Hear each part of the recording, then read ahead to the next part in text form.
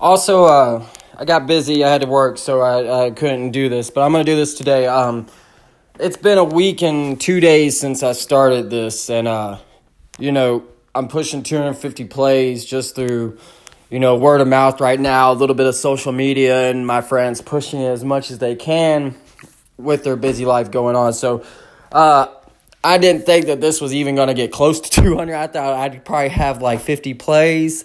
In this whole week, I've put out 6 episodes, and I've interviewed 3 different fucking types of discussions. I got 3 coming up this week between Monday and Tuesday alone.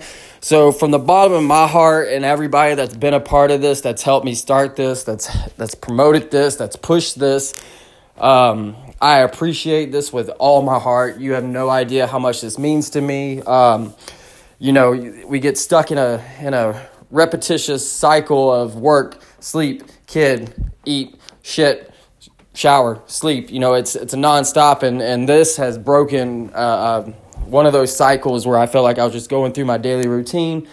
So for that, I'm going to give thank yous to Fire and Flood for coming on, Mitch and Gunner, man. That was a fucking awesome bar to set, man. Y'all have set the bar for every band from then on out. Lucile, Joe and Dick, y'all fucking hate your drummer, I guess, but man, I appreciate everything that y'all came on, especially you, Joe, too, for doing that Rise of Women of Hardcore episode. That was a great episode. I'd love to do a part 2 with you since that discussion, see if anything's evolved or what people have talked to you about since that discussion, about that discussion. Circle Back and Quiet Band, I got them coming on soon, and I can't wait to talk to those guys. Amazing artists that I'm so excited to work with. And Kid Lake Band, I have him coming on. We're going to talk about a little bit of politics. Hopefully this is the last political episode I have to do. But from the bottom of my heart, y'all are the world. Y'all are amazing. Everybody that's with Burgers and Breakdowns appreciates you. And by everybody, I mean soulfully, me and my woman, and some friend and like a few friends that have helped along the way.